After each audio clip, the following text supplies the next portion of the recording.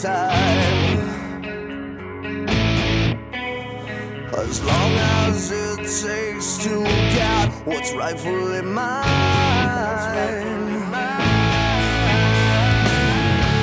And I won't be denied, 'cause all I've got left is What's up, everybody? My name is Jordan, the Giant Casat, and you're listening to episode 28 of the Stolen Gimmicks Pro Wrestling Podcast. I'm joined by my co-host, Joe.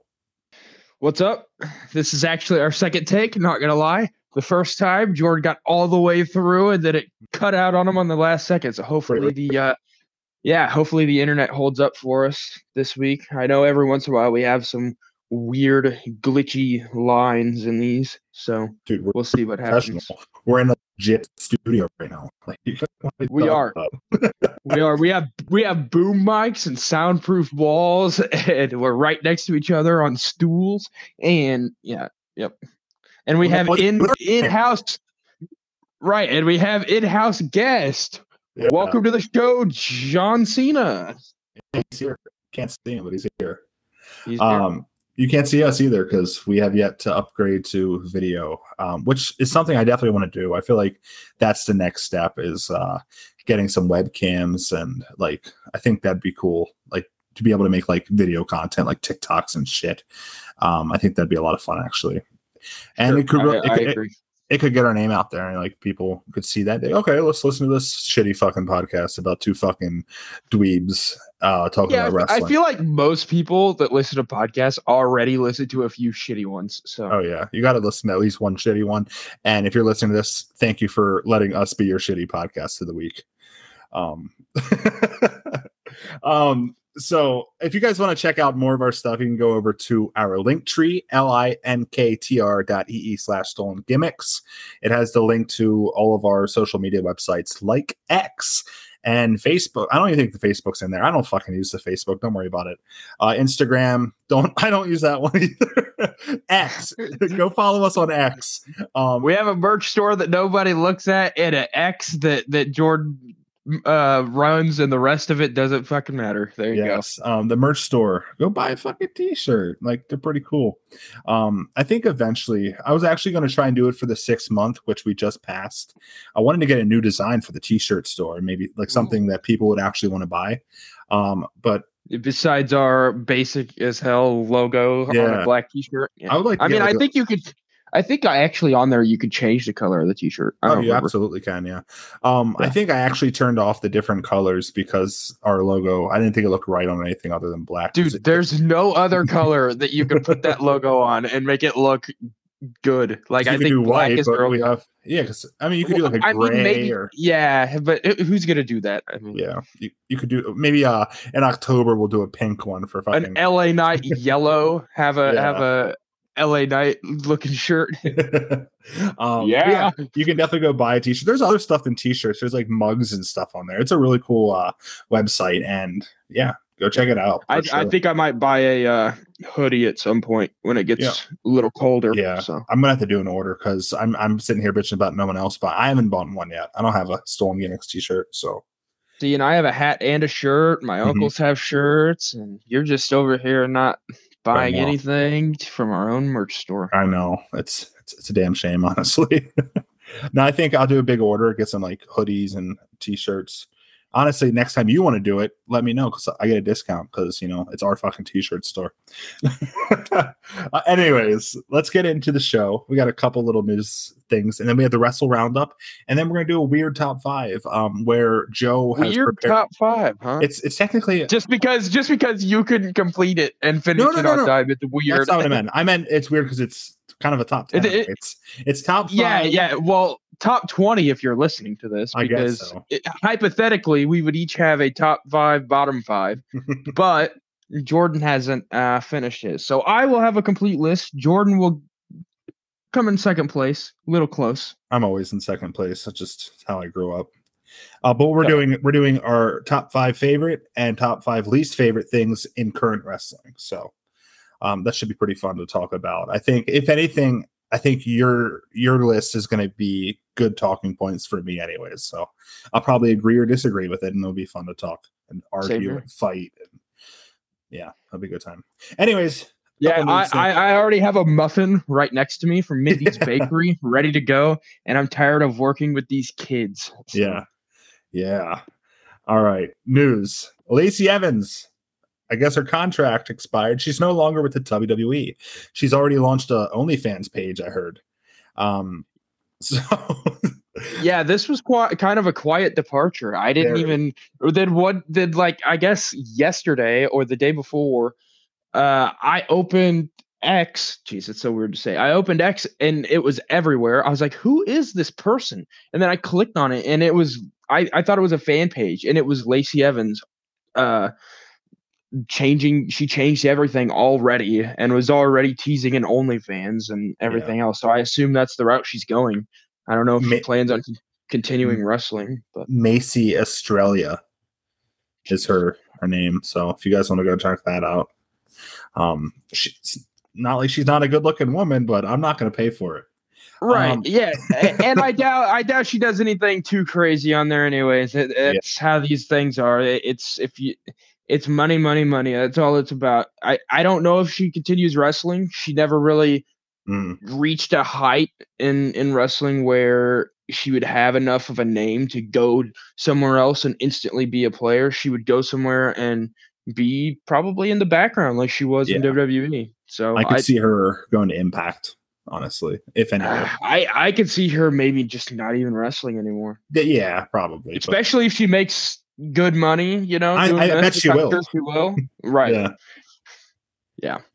I bet she will. Anyways, what did you think of Lacey Evans' WWE run? I liked her when she was like the sassy Southern Belle. I thought she was like a cool heel character. And then I guess her like just like anti-vax politics and bullshit came out, and it's just like sometimes that just ruins a person for you. And like it just kind of like was too much. And then her character, and then I don't know. I wouldn't say I was a huge fan of her, but I didn't really mind her. I thought she was a decent wrestler. Yeah, I have the ability to really separate the person from the wrestler, and I still didn't like her. Okay. Like even as a wrestler, I just didn't think she was any good. Like her promos were unconvincing and very forced, and her wrestling work just seemed stiff and uncoordinated. Like I did not find a redeeming quality in her work, unfortunately. Sure. Didn't do it for me. And that's okay. Sometimes people will latch on to wrestlers that other people don't. So I get that completely. Yeah, I wasn't the biggest fan of her either. So I don't think a lot of people were. Yeah. WrestleMania tickets go on sale today, Friday. Philadelphia. I live in Pennsylvania. So for me, I feel like I have to go to this WrestleMania. But I don't know if I can afford it. I saw some of the ticket prices going out. I'm like, fuck. That's insane. Definitely not going to be able to, when they go on sale. Like it's going to be like maybe a month or two down the road when I'm like, okay, let's go look. But with how tickets are selling with WWE lately, I don't know if it's going to be possible, because I could see it's being close to selling out all like the cheaper, like, no, I wouldn't say cheaper seats. I'd say like medium, like $300 to $500 ticket seats. They're going to go first, I think. Yes. And that means they're going to be doubled or tripled on the secondary market. So I don't know if I'm going to be able to make it work, but I'm definitely going to try, because it's Philadelphia. It's only an hour and a half away from me, and I would feel stupid not to go to Pennsylvania WrestleMania. Dude, it's like 20 plus hours for me. So I live in the middle of Missouri. So Philadelphia is quite the trek. So I don't know what we will see as far as I would like to go to a WrestleMania, but I'm going to be honest, Jordan, as a fan, it kind of kills me that they're doing the 2-night WrestleMania. I know.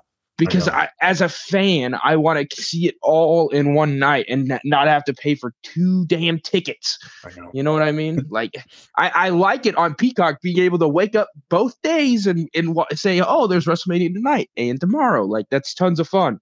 And have indie shows all week. But as a fan, if you're actually going there and experiencing the week, dude, it just sounds stressful as hell. Yeah. I mean, I went to WrestleMania when it was one night, and it was stressful, like trying to go to the indie shows, trying to go to Access, trying to go to WrestleCon. I would want to do the whole 9 yards. So it's quite the commitment if you want to do it. Yeah, I mean, I did everything I could have. I did Raw, SmackDown, NXT, Hall of Fame, WrestleMania. I did like 3 or 4 access sessions. I did multiple WrestleCon sessions. We did a couple indie shows. It was wild. We spent a lot of money. WrestleMania was this? 33 in Orlando. Okay, and how much do you think you spent all in all on this? Probably $6,000. Yeah, that sounds about right.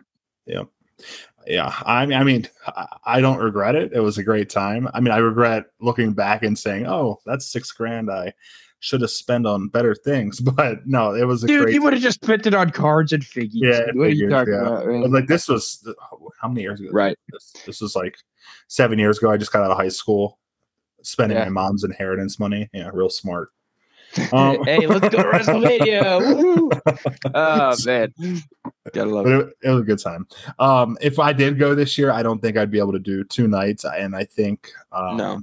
I think I would. I want to say I'd go to night 2 because that's the main event. But I feel like the past couple of years, night 1's been better. So yeah, it does. It does seem that way. I don't know. That can't keep happening. There's no way that keeps happening. That's got to be just the way things have worked out these last few years. Mm-hmm. But it does seem to trend that way. That the Saturday show has been better for sure. Sunday. Besides, the main event and the magnitude of, oh my God, it's main event of WrestleMania. Like they always act like night 1 main event is this big thing. No, it's not. Because if you're gonna watch a WrestleMania back, you're going to watch night 1 and then night 2, more than likely, if you want to see the whole thing. You're not going to watch all of night 1 except the main event and then save it for later. No, you're going to watch, the main event of WrestleMania is the main event. Yeah. In my opinion. No, I agree with that. But I do consider the night 1 people a main event because it's like they're still being put on last in a big stadium show. Like, I think they're not just going to give that to anybody. So like, I would still consider Kevin Owens a 2-time WrestleMania main eventer, but we all know he didn't main event the big. Yeah, it's not this day. I don't know. Like I would count the WrestleMania 38 main event way more, dude. I think that main event was so much bigger as far as like name value and match. Yeah. I know that the Bloodline match against the Usos was more, had more in terms of story. Sure. But dude, you got Stone Cold out of retirement after like 16 years. Like that's a pretty damn big deal. If it wasn't for Roman's current reign and how like crazy big it was, that probably would have main event a night 2, honestly. You're probably right. Yeah. Honestly. I mean, and I thought the match was pretty good too. Like, I mean, for what it was, I thought it was very enjoyable. Sure. But yeah, I forget what else I wanted to bring up, but yeah, WrestleMania, Philadelphia. Oh, another thing I'm worried about Philadelphia, early April. Sometimes it's still snowing in early April. So, and it is an outdoor stadium. Yeah. That's one thing that I'm also worried about is how the weather is going to be. Like that's what makes me want to go to like a warm weather one. And I'm hoping, I say warm weather, but I'm hoping they go to Minnesota because I want to go to the Minnesota WrestleMania because their stadium is so damn cool. I don't know if you've seen US Bank Stadium, but go in Madden and play a game in there. It's the coolest looking stadium ever. It's love that. It's brand new, right? Yeah, it's only like 5 or 6 years because their last stadium got collapsed from snowfall. I would say I would put up money on that hosting WrestleMania like maybe next year or 2041. Right. Definitely. I mean, I don't know. I don't know who else is in the running for WrestleMania. London has to be. Ooh, Vegas has to be because they just got the new stadium, even though SummerSlam. Yeah, but I was about to say they just got SummerSlam. Yeah. If I was WWE, I'd go Minnesota, then Vegas, and then go back to Florida in the next couple of years, or Cali. One of the. I mean, no, because you just went to Cali. Leave Cali out of it. Yeah, I'm trying to think of other big areas they could do it in. I think they're definitely going to do London in the next couple of years. I feel like your WrestleMania location has to meet one of 3 criteria. Either 1, nice weather, 2, great venue / new venue, and 3, fan support. Like I know WrestleMania is going to have a lot of fan support regardless, but they're not going to go have a WrestleMania in freaking, I don't know, Milwaukee. You know what I mean? Yeah, no. Like they're not going to go to the Brewers baseball stadium and have a WrestleMania. At this point, it's 2 nights, so I would say the minimum that WrestleMania should be holding, like the stadium wise, should be like 65, 70,000. So you also got to put that like venue wise. And honestly, I think it's stupid for them to even try and go and do WrestleMania on an outdoor stadium in the northern states. Like I just think that's a little dumb, especially like they should save that for SummerSlam. Like do SummerSlam in Philly, like if they could. Like obviously with football season so close, but I mean they've done football stadiums before with SummerSlam, so I don't know. But I'm definitely worried about that. I mean, we had MetLife Stadium a few times, and I've heard how cold it was, but everything was fine. Then the nice thing is, I think the Jets and Giants are eventually going to split. And one of them is going to get a new stadium. And I would hope with the way that the stadiums are trending, the team that splits is going to get one of those nice domed in glass type buildings. It should. Because that would be a very nice Northeast WrestleMania destination. Because I don't want them to be left out, but it's also wrestling in April in the Northeast outside. Like that's risky business. Yeah, absolutely. So, yeah. Also in the news, more CM Punk drama. Dude. So do you want to go ahead and take this? Sure. I mean, I'll get into this a little later in the show, but I'm getting a lot of fatigue as a fan seeing this most every day. And this week it just seemed like it was simple things to drum up drama. He did a post-show promo for Collision like he usually does. And he mentioned that Hangman's a peg warmer on the shelves. His action figure doesn't sell. All the Punk figures sell. And honestly, it seems like a completely in-character messing around with the crowd promo. Sure. However, they've had this little beef in the past, so everybody didn't take it as that. And I saw a lot of backlash online to Punk's promo. Apparently, word on the street is Punk didn't mean for it to come across that way. He apologized, what have you. But also, I guess there's rumors that certain people have been sent home from Collision tapings because Punk doesn't want them around. Ryan Nemeth, who was talking a lot of shit on Punk online before Punk came back. Yes, that's Dolph Ziggler's brother. Hollywood hunk Ryan Nemeth. He's like a dark wrestler. Which, that's fine. He's not the best. He's definitely not his brother. Yeah. And then there's also Matt Hardy because he's #1 Young Buck defender meat writer. Just because, I mean, he definitely is, dude. I listen to Matt Hardy's podcast, and bro, every time the Young Bucks come up, it's we got to give them their flowers. They're the greatest tag team ever. Me and my brother wish that we could do what they're doing these days. They are the best. Nobody can touch them. Blah blah blah. Like it's a little insane. So I understand Punk not wanting Matt Hardy there because maybe Matt Hardy might say something to the Bucks. He might be a little, who knows? Like I understand Punk picking his guys. He wants that show to be successful on his name, and he wants. If it doesn't succeed, it's on him. A lot of it. I mean, him and Tony Khan. They put a lot of stock in him. That's literally like branded as his show. So yeah, it's honestly kind of crazy to me because of the amount of drama that is surrounding that man. But he also sent home. Well, I wouldn't say he sent him home, but Hangman Adam Page was sent home from Collision. He showed up to do a pre-tape for Wednesday because they were in his hometown or home state. And they said, no, we can't do that here. We got to go out. We got to go away and do it somewhere else. That's crazy. Like you're just letting that is wild. Like, I don't know. And then later that night is when he cut that promo about the action figure, which he's not lying. That fucking figure. Yeah, dude, that suited figure, I see so many of at every Walmart. I've gone to like 3 different Walmarts in this area, and every single one of them has that figure. Great figure. But they released the same figure back to back in an actual wave and then as a Walmart exclusive. And it's a street gear figure. Like how many Hangman Adam Page street gear figures do you need?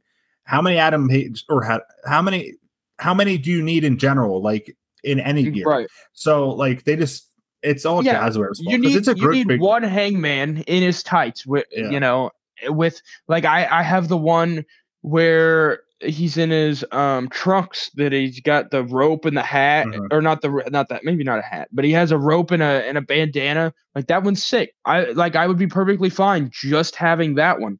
Like you Yeah. don't need like if you're a kid, you're not Mhm. gonna want to buy Cowboy Man in dress up shirt and pants.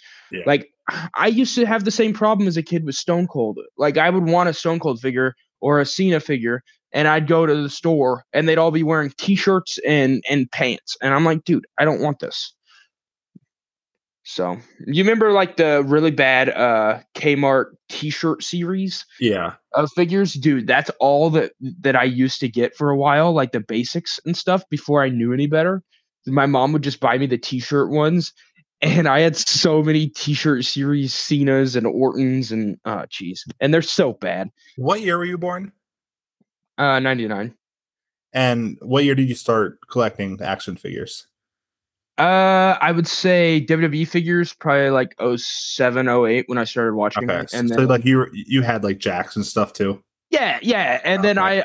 I kind of went over with WWE, and I stopped like as a kid collecting figures in 2012, and then started more taking care of and adult collecting in like 2014, 15, because I did have a little break there. That is So exactly what I did. Same years and everything. So it's pretty funny. that's hilarious. But anyways, if you want to hear more about action figures, go listen to the Fully Posable Wrestling Figure podcast. Yes, they do it much better than we do. I mean, we kind of keep up on the figures, but yeah, as far as figures go, I'm kind of not a fan of AEW's not only figures, but the way that they do their line makes no Mhm. sense. Yeah, it's a mess. Their release schedule is terrible, Mhm. and some of their choices for figures are what the hell. Yeah, So yeah. I see, like it's funny because like what CM Punk said was true about the figure, but oh, it also definitely was. as a huge wrestling collector and fan, like I understand why that thing's warming, and I don't think it's Hangman's fault. It definitely is not. It's just a shit choice for a Walmart Yeah. exclusive figure.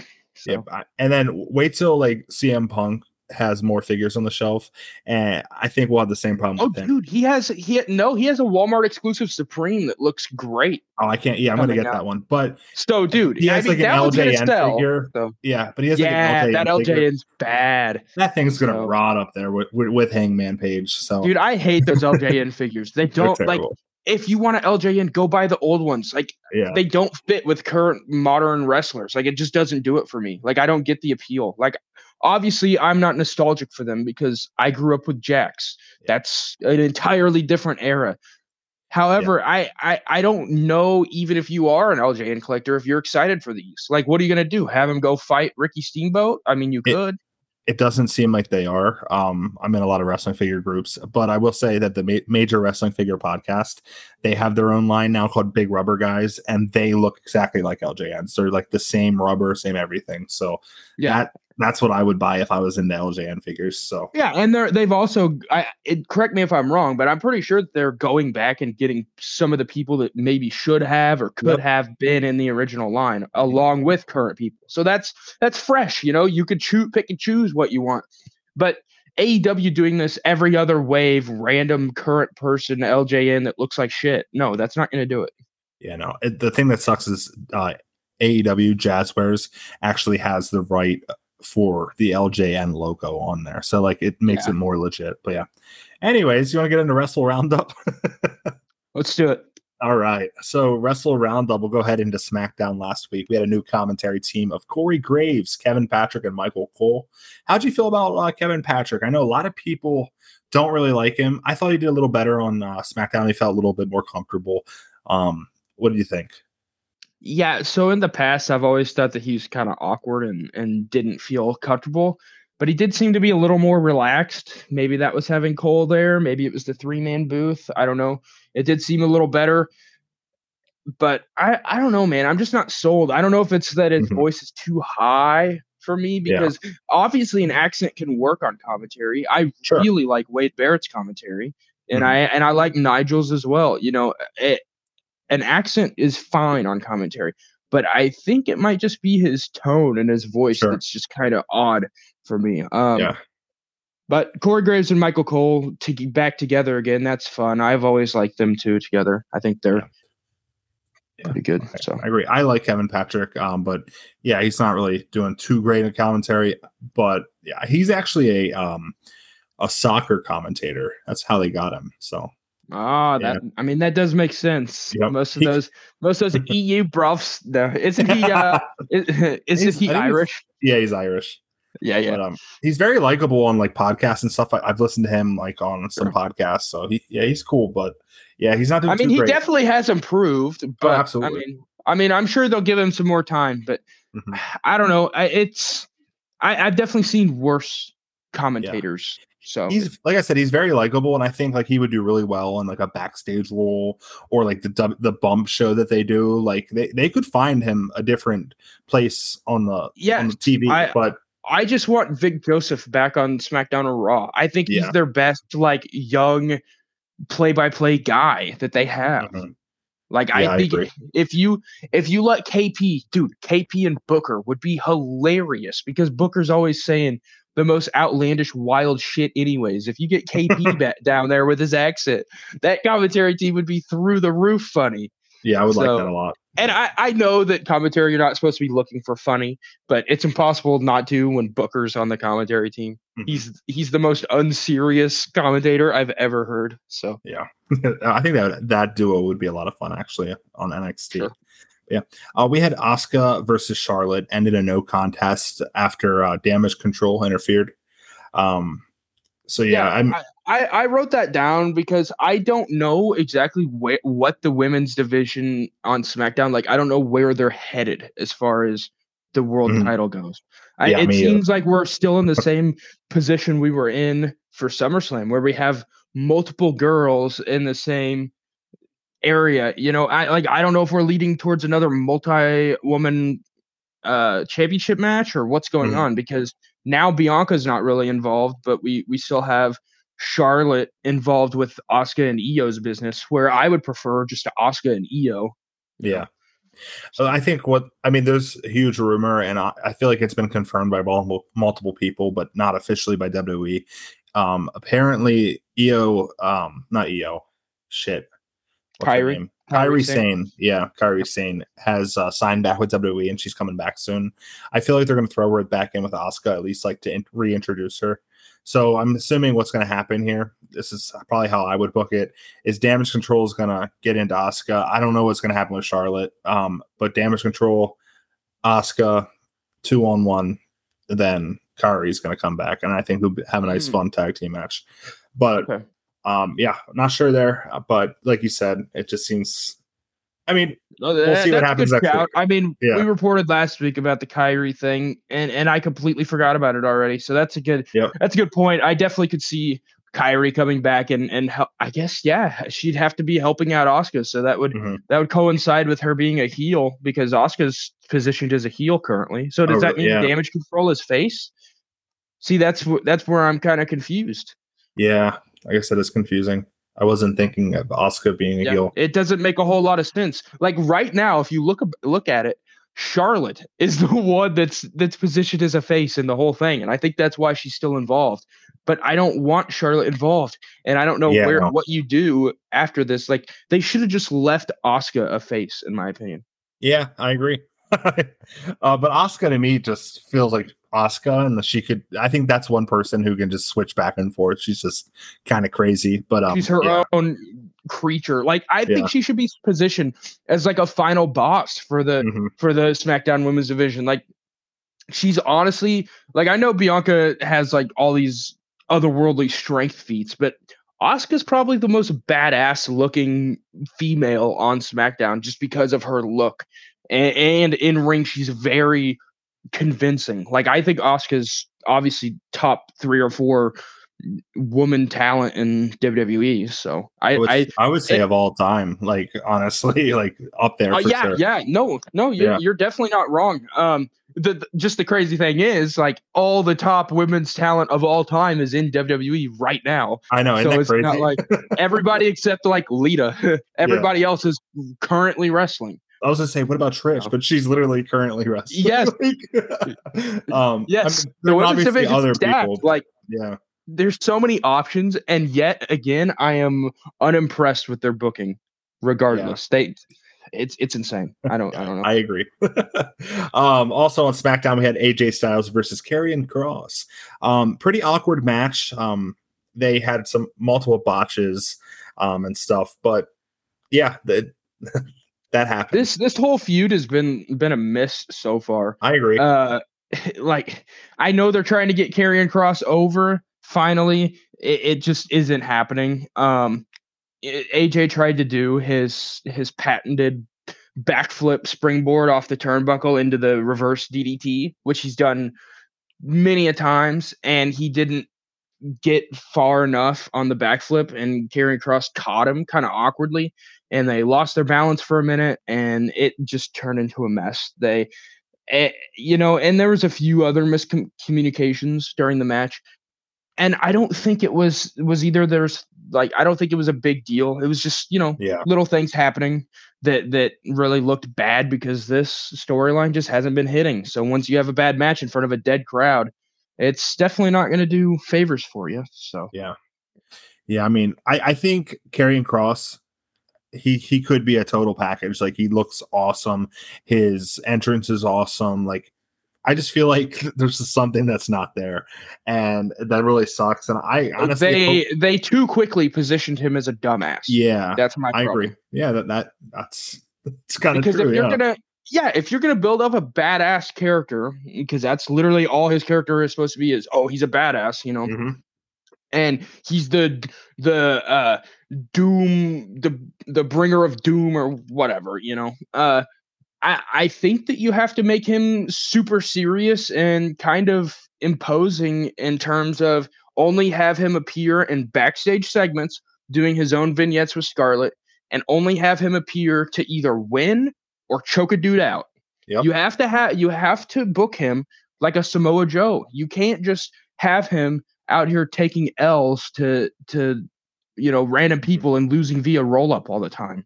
It's not going to do any favors. Yeah. So there's this dog outside my house just crying because my neighbor just leaves him outside. He just sits at her door just crying. I feel so bad for him, but it kind of reminds me of like the weird noises in Karrion Kross's entrance, like perfectly coming in while we're talking about Karrion Kross. But we'll take it. Well, we can't hear Scarlett singing and singing. Dude, some of the faces that she makes when they're doing that entrance, it's so cringe. Yeah. Like, I hate to say it, but that entrance is like, I thought it was cool in NXT because it's more of a private environment, so it kind of fills the room with grandeur. Like, it seemed like a big deal, but now that they're on like the big stage of SmackDown, dude, it just looks kind of cringe. Not gonna lie. Yeah, I agree. Absolutely. Also on SmackDown, Edge challenges Sheamus for the 25th anniversary of Edge. There's a lot of rumors going out about Edge right now. I'm about to cry, man. Yeah. So he came out and basically said Sheamus is the reason he decided to come back to wrestling, because he fell while riding bikes with him, and he realized, I think I can take bumps again. So he wants to wrestle Sheamus, and there's rumors saying that this might be Sheamus Edge's last match. I guess his trainer came out and said that it's his last match, and then report came out today. Edge has revealed that this Friday on SmackDown against Sheamus in Toronto is his last match on his current WWE contract. Here's what I can honestly say, and this isn't the answer everyone wants. I truly don't know. I really, really, with 100% truth, can say I don't know. That's strange for me, but I don't really know. I put some thought into it, but not a lot. This is the last match on my current contract. I don't know. It says I don't know a lot here. I honestly don't know. I probably won't know until I get to the locker room that night and decompress, let all the anxiety and tension that I never used to have before I performed. I have now. That's strange for me, and it makes it that much harder to do this. I'm going to be 50 in October. It's not easy anymore. Before, what I used to take for granted to be able to do now, blah, blah. There is a process and a fallout. There's a lot. It's a dream. It reads like a current Edge promo. Yeah. Like, look, I love Edge, but a lot of his promos are like this, where it's like, okay, dude, we got it. Thank you. It's the dream gig, but it's getting really hard. So it sounds like it might be his last match, but he's not going to make that decision until after the match, which is fucking weird. Like, how are you not going to? I wouldn't be able to do that. I'd have to be like, no, I need to know going in. Like, this is it. But I could. I don't know. I get it. Yeah. I get it. He wants to have one last ride on this SmackDown and see how he feels and see if he could foresee some big money match. Like, I think the only outcome is him on some like Brock Lesnar type deal where he's on like a per match type thing where like he's only going to wrestle once or twice a year. I could see him becoming almost exclusively WrestleMania and SummerSlam like the Undertaker was for years. I don't, which would be cool. I don't think you need Edge at other pay-per-views. No. I mean, he's for the most part been WrestleMania and SummerSlam exclusive already, so it's not a huge change. But I don't think that this is, done. I could see him taking a little time off and just doing some big blockbuster matches to wrap up. But I definitely don't think he's all in like people are predicting. If that's happened, what everyone's saying. Dude, if that actually happened, the internet would melt. Like if he shows up with Christian, but Christian's a heel, so it would make no sense unless he like came out and beat up Christian and they had one like final match for the both of them where they wrestled each other or something. I don't know, but yeah, him going to AEW I think is very far-fetched at this point. I think what most likely happens is that he does a few big matches in WWE after this. I would hate to see him go to AEW, honestly. Like after this run, I just feel like he came back to like end it in WWE. So to me, it'd be weird. I mean, it would be great for AEW though. Oh, absolutely, it would be. And maybe but I'm not very interested in Adam Copeland as All Elite. Like he would not be able to use Edge. Yeah, I'm trying to think of what else he could use, but he would have to use that. Hardcastle. That'd be pretty funny, but yeah. So pretty weird booking here, but Rey Mysterio wins the U.S. title after replacing Santos Escobar in a match against Austin Theory. So they had a tournament, and in the match, Rey Mysterio gets injured, so Santos Escobar wins. So now they're going to do Santos Escobar versus Austin Theory, and Austin Theory attacks Santos Escobar, and Rey Mysterio replaces him. Makes it look like apparently Rey Mysterio was supposed to win that match against Santos. But I'm hearing that he was never supposed to win that match. So it's kind of strange like to look at. But Rey Mysterio is the United States champion. He has beaten Austin Theory. Austin Theory had the title for almost a year. So yeah, I don't know what they're doing. I'm here for it. Yeah, me too. I love Rey Mysterio. I mean, it is something different. And as much as we like Austin Theory, you had to get the title off of him because that title reign was going nowhere. It was very dull, very dry. Nobody was interested.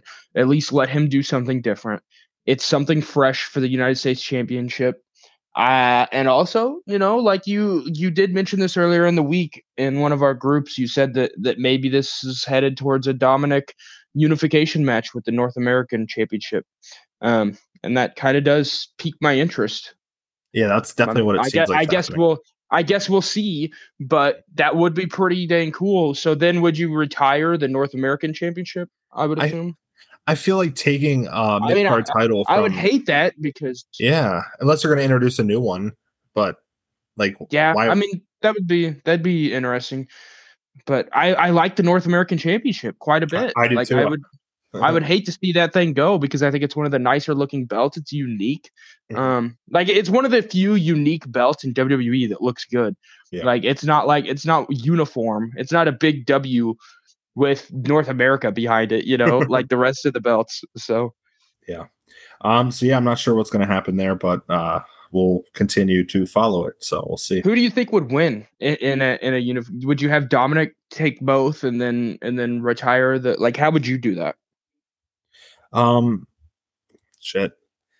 I feel like Dominic should win that since Rey Mysterio won at WrestleMania, and I don't see Rey. I don't know, where would you do it? Like Survivor Series or something? Maybe Survivor Series, yeah. because that's a pretty big match, So It is a big match. It's a WrestleMania rematch. Big deal. right. So yeah, I don't know. And maybe that leads to no. I'm not gonna say it. I was gonna say maybe that leads, but I mean that is a little ways away. I was gonna say maybe that leads to Dominic kind of coming to his senses after, not immediately after the match, but kind of eventually sometime during the winter after that match, he maybe patches things up with his father, and we get because I know the Rey Mysterio retirement tour has to be sometime soon, and I can't foresee Dominic being a heel through the whole thing. So. Yeah. At some point, Dominic's going to turn right before his dad retires, so that it's happy, happy, happy. Yeah, he's just going to punch Rhea Ripley right in the jaw. I'm sure. On live television, crack her in the brain with a steel chair, and then throw her through a table. Maybe 25 years ago. So maybe in the other company. Yeah. SmackDown ended with a Bloodline segment. Big shocker there. Really? Yeah. So I'm actually reading this because I don't remember. I don't think I called in Smack. I think I really got my dad from work. I saw Jimmy. I saw. Let's be real about it. I Obi-Wan Reigns told Jimmy. And then Jimmy said, "What I did some nothing to do with." And then Jay said, "I'm about 37 years down the drain right now. If you don't tell me why you did it." This sounds like a very aggressive scene in a movie, cinema. Yeah, it definitely played out like that. It was very, it was like a big standoff. Like at first, Reigns was all nonchalant about it, like if anything, blah blah blah. You owe me one or whatever, and then it kind of got more aggressive as it goes on when you kind of realize that not everybody is down with Roman Reigns still, and I think Reigns is starting to realize that he's running out of family members to betray, because he's gotten to the point where he's relied on every single family member and then eventually gotten betrayed by them. So I think we're a matter of time before Solo does the same. But gonna be the last one to go. I don't know who he'll go with, but I think Heyman needs to go too. Maybe he can beat down Roman Reigns and Heyman versus Reigns. Oh, that sounds great. Cinema. Jimmy claimed that he saved Jay from the corrupting power of the tribal chief and from being a lying, manipulative asshole like Roman Reigns. Did you copy and paste this, or did you purposely censor asshole? No, I took some of the lines from Bleacher Report's article because I personally couldn't remember. Like, it's hard for me to remember certain lines and promos. And those were like really good main talking points of the promo. So I did take those from Bleacher Report, and I found it funny that they bleeped asshole. So I left it in there in the notes for you. Yeah, I like it. So he wanted to save Jay, but he kicked him in the face. I feel like he could have did that in a better way, Yeah, they like went in for a hug, and then he kicked him in the face. I don't know. I'm gonna give it a few more weeks. I'm still not sold on the Jimmy versus Jay. I really, really wanted the Usos to be a team that was always together. I never wanted to see this. I know that they wanted to do it, and that's why this is happening. But for me personally, man, it's the Usos. You can't be breaking them up. It's cool. It's like the New Day. Like it's like sacrilege to me. I can't be watching this, Yeah. To me, it's cool that they're gonna have the moment of like them wrestling, but I feel like it's like weird having to patch that up when they want to go back to being a tag team. Yeah. Like they're not gonna be single stars for the rest of their career, unless they're gonna retire soon. I don't see that happening.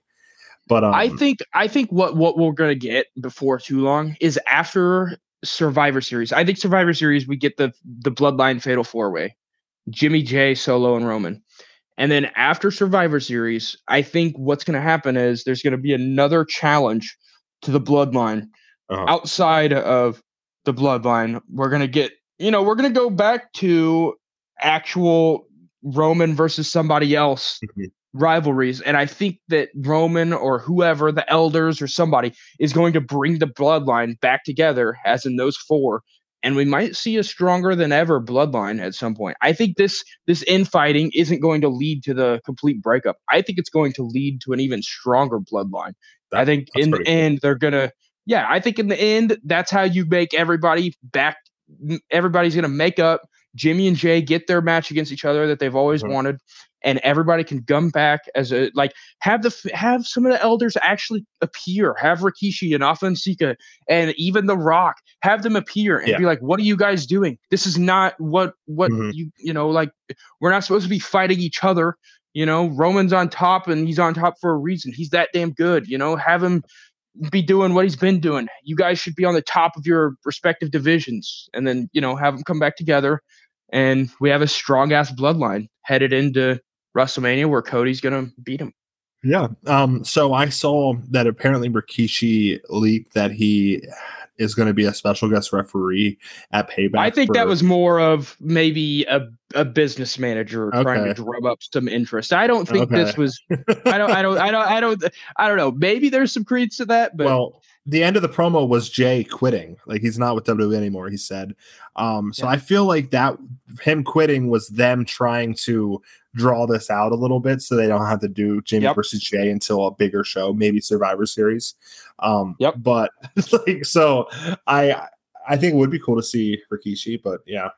Well, I don't think Jimmy and Jay is getting drawn out till Survivor Series. I think it's Payback or Fastlane. Okay, well, I feel like it's a bigger match, and I feel like it is, but I don't know, man. At some point, you gotta. I don't know. Yeah. Like we said last week, it's a wait and see thing with the bloodline. We don't know where it's going. But if they're going to draw it out and Jay's going to be gone for a couple of months, they should have him show up to a couple indie shows at least. Even if it's just that would be very interesting. I know that what's his name? He was in the Legacy. The Legacy. What was his name? He was in Legacy with Orton. Samu or not Samu? Not Samu. Anyways, he has an indie show. You know what? I know who you're talking about. Yeah, have them run like his indie show or something. Have him come in and have a match or something. Maybe not even have a match, just like show up, show that he's not with WWE anymore. Kind of like play into it. I mean, if have him show up at every indie that WWE's friendly with. You know. Yeah. I mean, if we were in a better world, he could show up at All In and just have like that would be wild. But yeah, that's not going to happen. But what if he went overseas and did a couple European matches? That'd be pretty cool. You know, yeah, it would be cool. That, or because I know WWE is more friendly with them than they are like an American promotion. They're not big on the indie promotions on our soil. They're friendly with a lot of the European indies though. So. Yeah. That would be pretty cool. But yeah, we'll see. SmackDown's on tonight when this airs, so we'll see how it progresses. But anyways, let's get into AEW Collision. You wrote that and real quick, I do want to mention, I think that the nice thing is that they do have enough star power now where you could kind of put the bloodline on the back burner for a few weeks, because LA Knight, he could carry the brand. He's that popular right now. So if you need to put the bloodline on the back burner, you have LA Knight. You have. All right, let's get into Collision. Yeah, Collision. So you wrote that there was a fairly uneventful show, but nothing terrible. Ricky Starks was suspended for his attack on Ricky Steamboat, but he has a manager's license. Yeah, so I don't know how you feel about manager's license, but it's very old school. The show started with Shivani in the ring doing an interview, which I like those. I think those are good.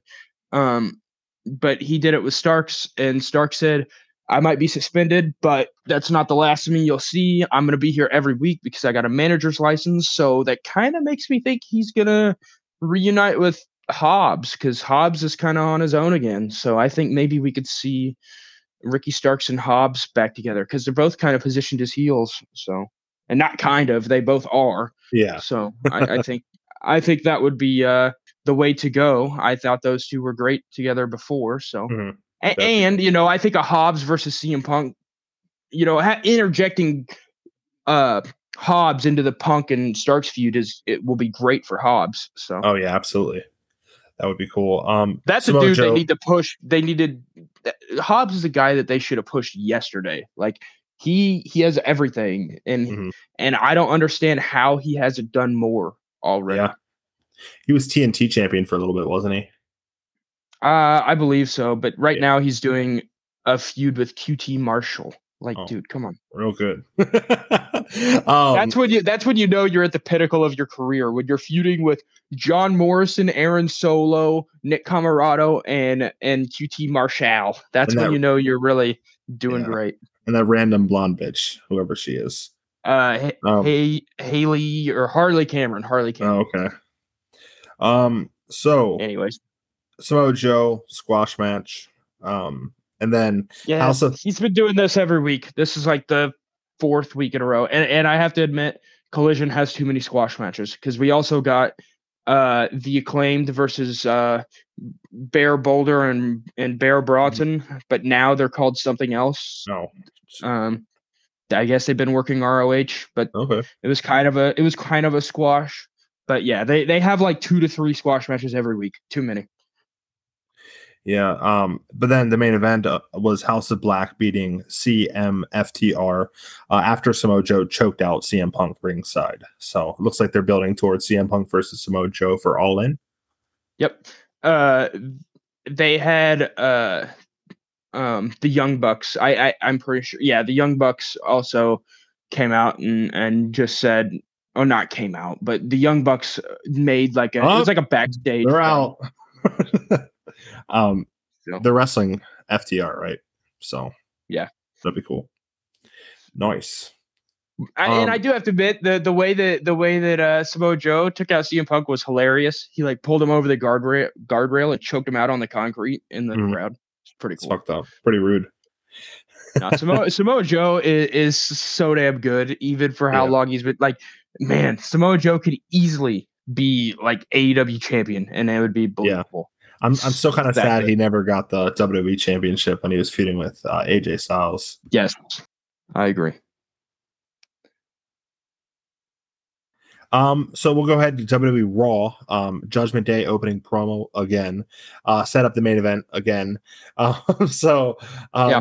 Piper Niven is Chelsea Green's new partner. Chelsea Green, she is great. She did like a whole little social media thing, having people audition to be her new tag team partner. Piper Niven just went in and demanded she was the partner. Yeah, so whatever. Chelsea's got talent. Did not last very long. I wish it would have, because it was very entertaining over the weekend. It would have been nice to have that drag on a few weeks. Maybe have Chelsea ringside for some matches to scout people, But I think that would be a lot of fun. Yeah, I guess Piper just took it. So I guess she's. I don't know if that's official or officially updated on WWE.com, but I believe it is. As far as it looked, she is now the other half of the tag team champions.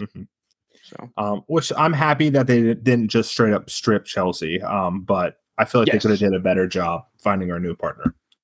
Dude, if they would have stripped her of the championships, it would have been such bullshit, because Sammy's been running around with a wrapped up elbow and no partner for the last month. So ridiculous. Chad Gable beats Giovanni Vinci, and Gunther beats Otis. What do you think? You think the South Academy and Imperium is fun stuff? Because I think it's really. I think right behind the Judgment Day, I think it's the best thing on Raw right now. Yeah, I'm enjoying it. I like how Kaiser is like flirting with Maxine and getting distracted. I think that's stupid. It's stupid, but it's fun. And then of course Gunther and Gable. Like, I'm very excited for them to wrestle for the Intercontinental Championship next week on Raw. And I was happy to see Gunther versus Otis. I would really like to see Gunther versus Otis, but if Otis just gave it his all and just like went. I mean, it was a pretty serious match. I mean, I don't know how much more you expect Otis to do against Gunther. True. It is Otis, and the way that Otis has been presented the last his whole WWE career. I mean, he did about as much as Otis does. True. You're right. But Gunther is only 25 days away from Honky Tonk Man's record, so I don't think he's losing to Gable next week. But I feel like Gable could beat him. I feel like that would be a really good person to beat him, honestly.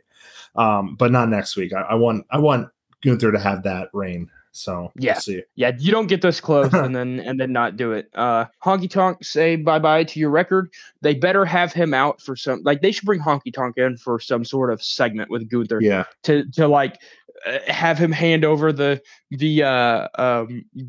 record or whatever, and then have Gunther just no sell it. Be like, okay. You know what Gunther should do? He should hit him with one of his chops, and then it might kill him, but oh well, it'd be entertaining. I think that's about all you could do to him. Yeah. I don't think Honky Tonk can take a Gunther powerbomb at this stage. Oh, that'd be pretty fun. Matt Riddle and Drew McIntyre are tagging now. What do you think about that tag team? I'm okay with it. It's something, but it's it's something. I think it's just a vehicle to turn Drew heel eventually. Yeah, me too. I don't think that this is like an RK Bro situation where they'll be like a staple of Raw like RK Bro was. But I'm not sure that RK Bro was supposed to be a big thing for when it first was created. I think it just hit right away, and that's why they stuck around with it, which it was great. I'd love to see RK Bro once again at some point. Yeah. But I don't think Drew and Riddle are going to be the same. I agree. Rhea Ripley is running through every female in Raw you have written down here. She is beefing with Candice LeRae and Indy Hartwell. So, I mean, it looks like she's really feuding with Raquel Rodriguez. Mm-hmm. But I believe she's injured. So, I'm not sure. I assume that match is going to happen. That's why I wrote... Yeah, at some point. That's why I wrote every female on Raw, because she's got beef with those two and Raquel. And it seems like I don't see a person on that Raw roster that can beat Rhea Ripley right now. Like maybe down the line Becky, but I don't know. I think Becky's going to be the payoff. I don't know if Becky's going to win, but I think that's going to be the big match. Like that's the biggest match you can do right now. Yeah. We'll probably have Rhea Ripley just beating people up for the next 6 months, and then we'll have a WrestleMania match between Becky. If I had to guess, that's what's going to happen. We had Seth Rollins versus Nakamura for the World Heavyweight Championship confirmed. Is that for the pay-per-view Payback? I don't know. I don't think they even announced when. I don't think we have an idea. But at the end of the promo, Shinsuke whispered something in Seth's ear. Seth got all concerned, and then Shinsuke hit him with another Kinshasa. So I don't know exactly what's going to happen, but fresh for sure. Yeah, there's no matches currently announced for Payback yet, but I have a feeling that's going to be. I would assume that's when we see that. Yep. And I'm excited. I think Nakamura looks really good lately, so I think that. And if we don't get Jimmy and Jay at Payback, I have to assume that would be the main event. Yeah, for sure. Then we had Trish Stratus versus Becky Lynch. No contest. So this big payoff match that everyone was excited for just ends in a no contest. But they're gonna have a steel cage match next week on Raw. So yeah, you wrote that this feud sucks ass, which I honestly have to agree. Not the greatest feud. No, and this match didn't hit either. They promised that this was like the final match between them, and that Zoe Stark was banned from ringside. I thought, oh wow, nothing can go wrong here. Nope. They get countered out, and then they fight all through the arena, and Zoe Stark shows up at the merchandise booth, and they beat down Becky, and that was the end. And Adam Pearce later was pissed that Trish had ruined another marquee match, and they're gonna have a steel cage next. So then that gets screwed up, and they have a Hell in a Cell, and then that gets screwed up, and then they have an Inferno, and then that gets screwed up, and they have a Buried Alive match. Yeah. And then a Texas Chainsaw Massacre death match. So we'll get into that. All right. So WWE's really leaning into the Becky Lynch lemon joke. That's their stupid marketing they do sometimes. But whatever. It started out as like that rumor that she was all pissed that she wasn't on SummerSlam, and now they're leaning into it. So. Yep. I mean, if she was really that pissed off that WWE was worried about it, I don't think they'd be letting her lean into it on television. But nope. Yeah. Cody Rhodes beats Finn Balor in the main event. JD McDonough attacks after. Sami Zayn in for the save and gets beaten down. That's JD as in some of those is also Judgment Day. Okay. So sorry. I knew that would be a little confusing because it is the same exact initials, but I didn't want to write Judgment Day every time. So I would have got that here when it says is the JD McDonough in the JD. So Judgment Yes, Day. yeah. It is very odd. Yeah. You could call him Judgment Day McDonough. I kind of like that, but now I kind of want him in the Judgment Day. He wasn't in the ring at the end of Raw with them when they were kind of posing to end the show, but I do think he's getting pulled into there, honestly. I think so too, which, that's interesting. I expected he'll be in there for a while until Finn and him decide to break off eventually, which that's what I assume we're headed towards. That'd be cool. So I'm just trying to get through the rest of these roundups. But WWE NXT, the next premium live event will be No Mercy. Carmelo Hayes versus Wes Lee will be for the NXT Championship next week at their Heatwave special. And then Mustafa Ali, he's starting like a presidential style character, which looks kind of fun. Yeah. So I watched NXT, and these were like the only things that I found really worth talking about. Wesley and Carmelo Hayes. Wesley beat Dijak, so he's the new number one contender. They did a contract signing even at the end of the show, and it was a really good just promo back and forth. It was kind of fresh, no physicality, but Wesley did jump up and stomp through the table, which was very cool looking. It sounds weird, but dude, it looked awesome. I think Carmelo Hayes and Wesley might have potential to be in the conversation for match of the year. That's an early prediction. So they're fucking awesome. So I'm very excited. Yeah. But how do you feel about like weekly shows doing specials like this? I like it. Fight for the Fallen or Heat Wave or what have you. I like it especially when they don't have a pay-per-view every month. So I think it's cool that NXT and AEW does that. Raw kind of used to do it too when they used to do like Casino Night and shit like that. But it's been a long time since other than anniversary shows. They haven't done that since I was a little kid. That used to be my favorite. It used to be 3-hour episodes of Raw. Now every episode is 3 hours. The only time we get a special Raw is if they do like anniversary holiday. Yeah. Or like a holiday theme, sure. Even just a Christmas tree entrance way in Miracle on 34th Street. So it's fun. Yeah, or the pumpkin match where Otis got the pumpkin on his head. Yeah. Dynamite. I actually have to watch a little bit of Dynamite last night, so I can't shit on me here too much. Masked Singer wasn't on? No, not yet, but it's coming back soon. So Fight for the Fallen is the theme because of the Maui wildfires. Is that what is going on in Maui? Yeah. I see everyone talking about Maui, and I'm like, what's going on in Maui? I'm so oblivious. Yeah, I'm 90% sure that it's wildfires like everything else. So all proceeds go to Maui fire relief. And they got a $100,000 sponsorship deal with the Texas Chainsaw Massacre game, and they're sending all of that to the Maui wildfire. So very cool. And I think all merch proceeds are going as well. That's what they talked about. It's pretty awesome. Eddie Kingston. I have to say real quick, as much as we give Tony Khan shit, he has proven to be, as far as his character, his integrity as a person, even if he doesn't make the smartest decisions as far as talent management, he still seems like a pretty damn good guy. Like he does a lot for talent and for everything outside of AEW. Sure. So I can't disagree with that. Yeah, no, absolutely. He does seem to be a better person than Vince. That's all I have to say. Yeah, for sure. So Eddie Kingston has returned to set up a 6v6 Stadium Stampede match against the Blackpool Combat Club at Wembley. I predicted that.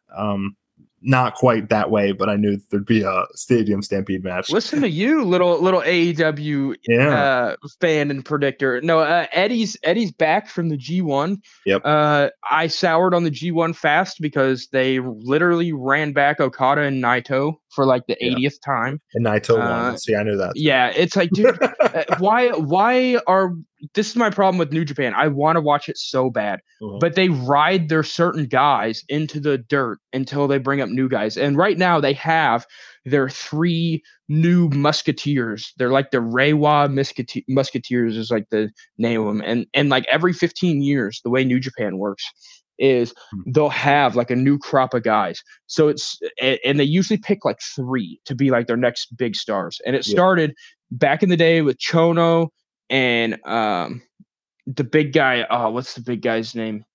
I forget the big guy's name, but Chono was one of them, and then the second Three Musketeers was Okada, Tanahashi, and Naito, Mhm. and now it's Yota Tsuji, it is Shota Umino, and it is oh man, now I'm gonna blank on the third one. Yeah. Yota Tsuji, Umino, and I don't remember what the third guy is, but it'll come to me at some point. But that's just how New Japan works. Is every like 15 years they'll have Yep. 3 new guys, but in between that, they're still going to be riding the last 3 guys into the dirt, and they're very old and can't really go anymore. And it's very tough. And I got the second set of Musketeers wrong, and now that I remember, it wasn't Naito, it was Nakamura. Okay. That's cool. I mean, I it's kind of cool the way they do that, but yeah, I mean, so I feel like they that's their whole booking philosophy, and that's the way it's been for the last 30 years. They have their 3 guys and then a new 3 guys, but in between it really sucks because the new guys are too young and they don't get booked like shit, and the old guys that can barely work besides Okada they're booked super strong still. So yeah. But at Wembley, it's going to be the Blackpool Combat Club plus 3 people versus the Best Friends, Lucha Bros, Orange Cassidy, and Eddie Kingston. Who do you think the 3 extra people in the Combat Club are going to be? I think it's going to be ZSJ, Zack Sabre Jr., and Santana and Ortiz. I heard Santana and Ortiz don't talk to each other anymore. I think that's changed because Ortiz has been posting a lot of old classic clips of them in like Impact and AEW. So maybe they're talking it. Yeah. And I just looked it up to refresh my memory, and it was Muda, Chono, and Hashimoto was the original 3 Musketeers. So I forgot that Shinya Hashimoto was the big guy hidden. Dude, if you've never seen a Hashimoto match, go watch, because he wasn't around for a long time, but he was around for a great time. Yeah. Nice. Omega was attacked by Don Callis' family, Takeshita and the Bullet Club Gold, setting up Omega, Ibushi, and Hangman versus Bullet Club Gold and Takeshita at All In.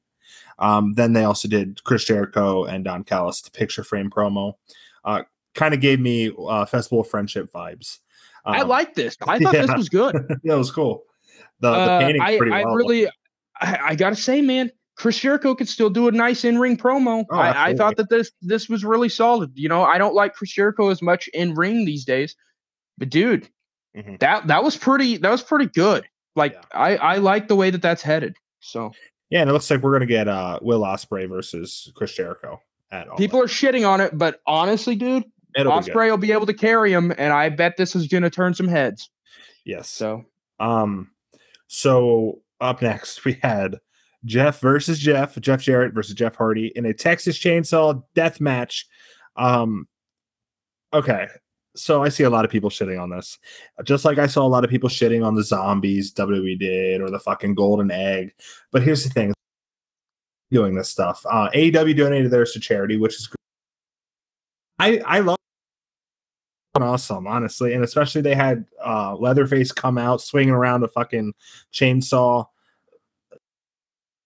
Wrestling, like, it's stupid. Pro wrestling is fucking stupid, whether you like it or not. It's stupid, and it's great, and I love it, and I thought that was a lot of fun. So what did you think of this match? Yeah, so you might have been cutting out a little bit there, but I thought this match was yeah, screw it. We're this deep. We're gonna run it live, pal. No, I thought that this match was very entertaining. I think they picked the right 2 people to be in this match. Jeff fits the motif perfectly, and Jeff fits the motif. No, Hardy has the perfect look for this match. He looked awesome. He chose all white because they were doing the fake blood spot, and he had this cool entrance mask. Like, man, Jeff Hardy has to be top 5 coolest wrestlers of all time. Yep. Just like everything about him is just cool. And Jeff Jarrett is hilarious. Especially the way he sells things. Like, dude, I love Jeff Jarrett. Oh man, I'm such a Jarrett mark. Like, I still want him to win some sort of title. Like, not a major title, but dude, you can't. tell me that him as TNT champion wouldn't be entertaining as hell. TNT All Atlantic or whatever it's called. Oh yeah, international champion. Have him destroy AEW World Champion. No, have him destroy little Pipsqueak Orange Cassidy and let him strut his ass on Weekly Dynamite and have Karen win matches for him. It could be like Rhea Dominic, but it's Karen and Jeff. TNA 2008 all over again. I think I've accepted the fact that Orange Cassidy is never going to lose that belt. It's going to be a Roman Reigns kind of. Dude, I know, and I like Orange Cassidy. I like I've said before, I like his matches. His character is fun enough. Mm-hmm. But dude, this is ridiculous. This reign, it's every single week. Like this week started with Orange Cassidy wrestling Wheeler Yuta. And Wheeler Yuta really is the punching bag of the UCC. Like they just beat the shit out of him every week. Like it's insane. But yeah, every week it just starts with an Orange Cassidy title match, and I know they're doing the angle that each week he's less and less powerful, and by the time that he has a big match, he's going to be so weak and blah blah blah. I don't know. It just doesn't do it for me. Yeah. I lost where I was here. I think. Right after the Texas Chainsaw death match, it really took you out. Yeah, no, it took me out of the app, so I lost where I was. But the Young Bucks beat the Guns in the main event. Big FTR face to face. The Young Bucks versus FTR. That's going to be great. No doubt about it. So absolutely. And if we didn't mention before, Jeff Jarrett ended up beating Jeff Hardy in the Friday the 13th match. So, but yeah, I'm pretty excited for Young Bucks FTR. I think next week we'll go all in on All In and preview it. But I'm pretty excited. I think the crowd is going to save that show a lot because absolutely. I'll be honest, the card isn't as strong as like a Forbidden Door card, but that Forbidden Door card was ridiculous.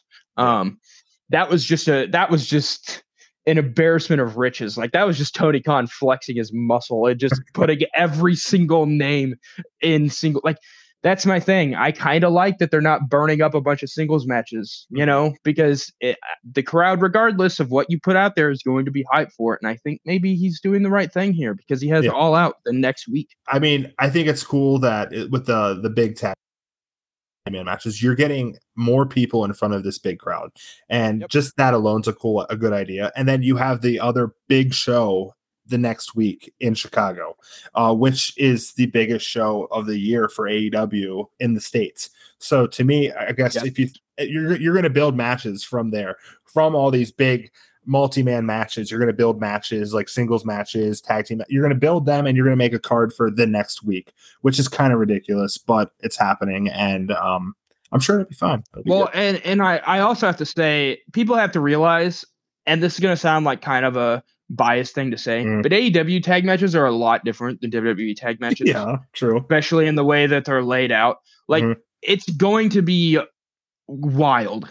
Like every single match is going to go, like it's going to be pretty bonkers, don't expect a boring ass bloodline tag match. I hate to say it, but and I don't mean the Usos. I mean when Roman's tagging, because those matches are pretty damn boring if he's in a tag match. But like, yikes. But they're cinema, so it's okay. They are absolute cinema. So All In's going to be great. We're going to talk about All In depth next week. There's stuff we didn't. You say it's going to be great, but earlier in the week you were on our Snapchat group going, "Man, All In looks terrible. There's no card, and it's literally in like 2 weeks, and I'm just not impressed." And blah blah blah. And now that they have more matches, it looks a little more appealing.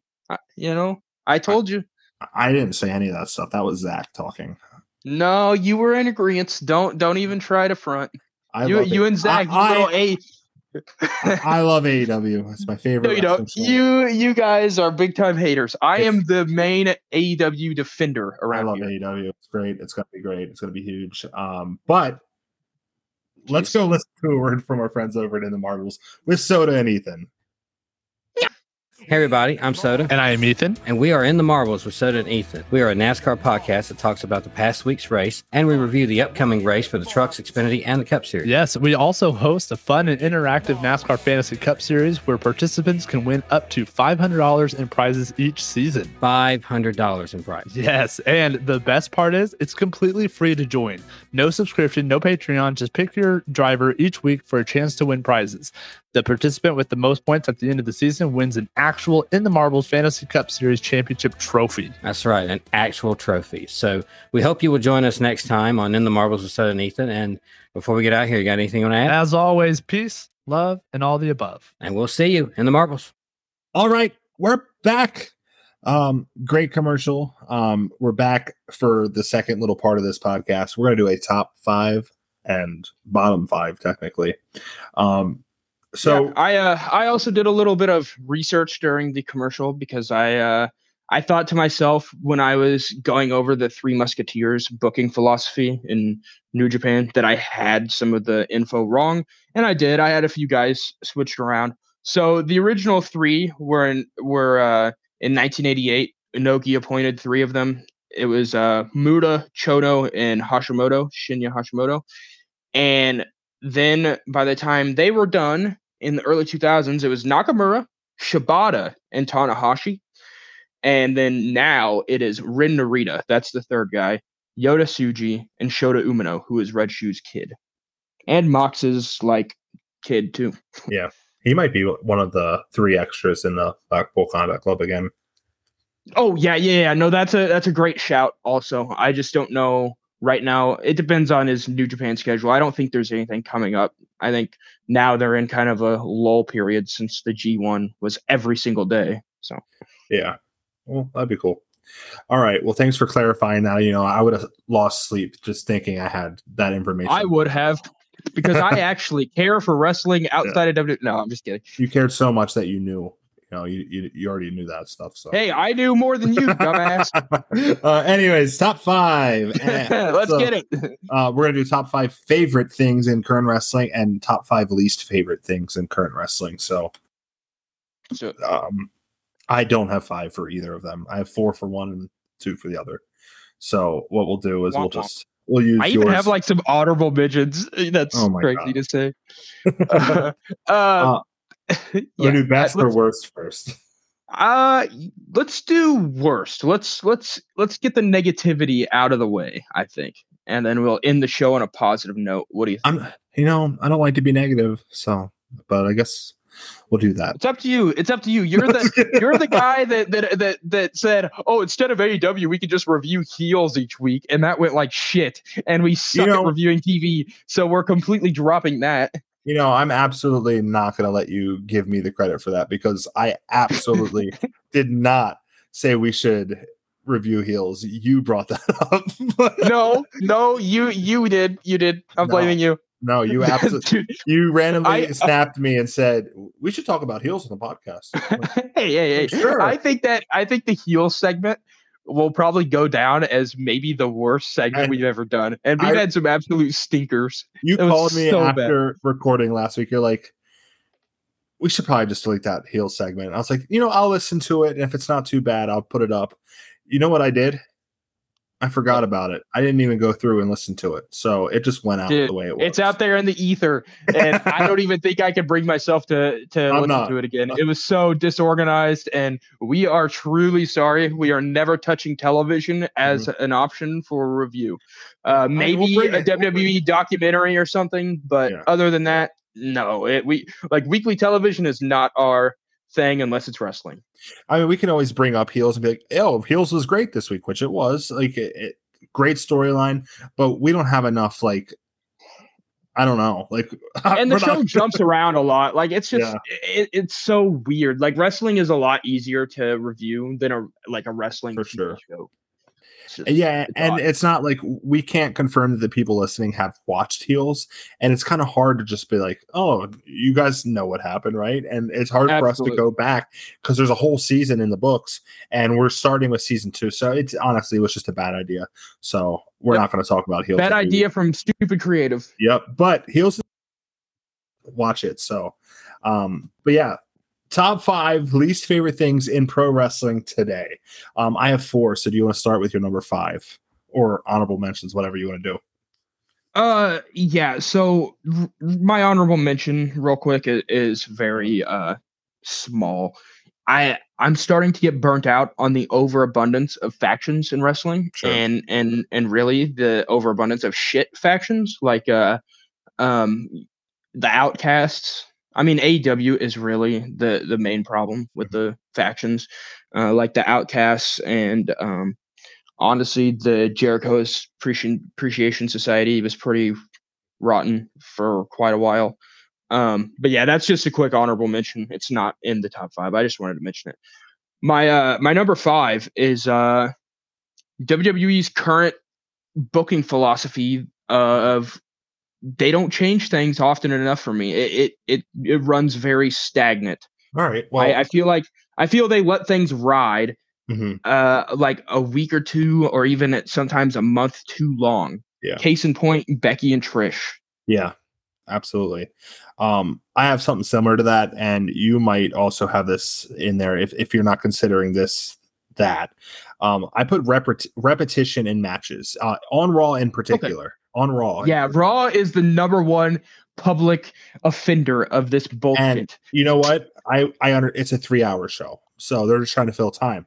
But it just feels like it's got to be good though. Yeah, you can't just fill time with the same bullshit every week. And but also, that's kind of like what they're trying to get week to week till they can get to a pay-per-view by building story. But it just, when you have, for a while it was the Bloodline versus Kevin Owens and Sami Zayn for weeks and weeks straight, some form of the Bloodline versus them. Now lately it's been Sami Zayn and a partner, but before that it was Sami Zayn and Kevin Owens versus the Judgment Day every week. So it just feels like it's the same thing.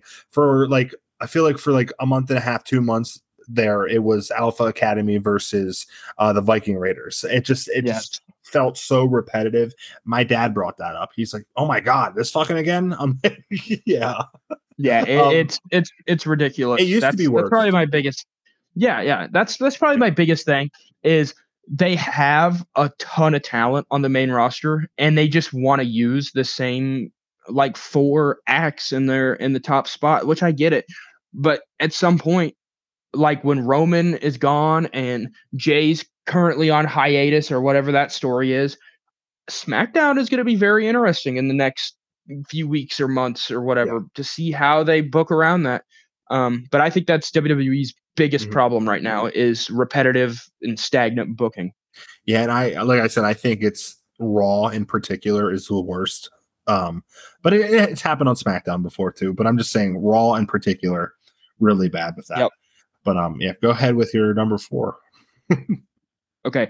So now that we can get back into the alternating way of doing our top 5s, I'll start with my top 4. Okay, so top 4, AEW erratic booking.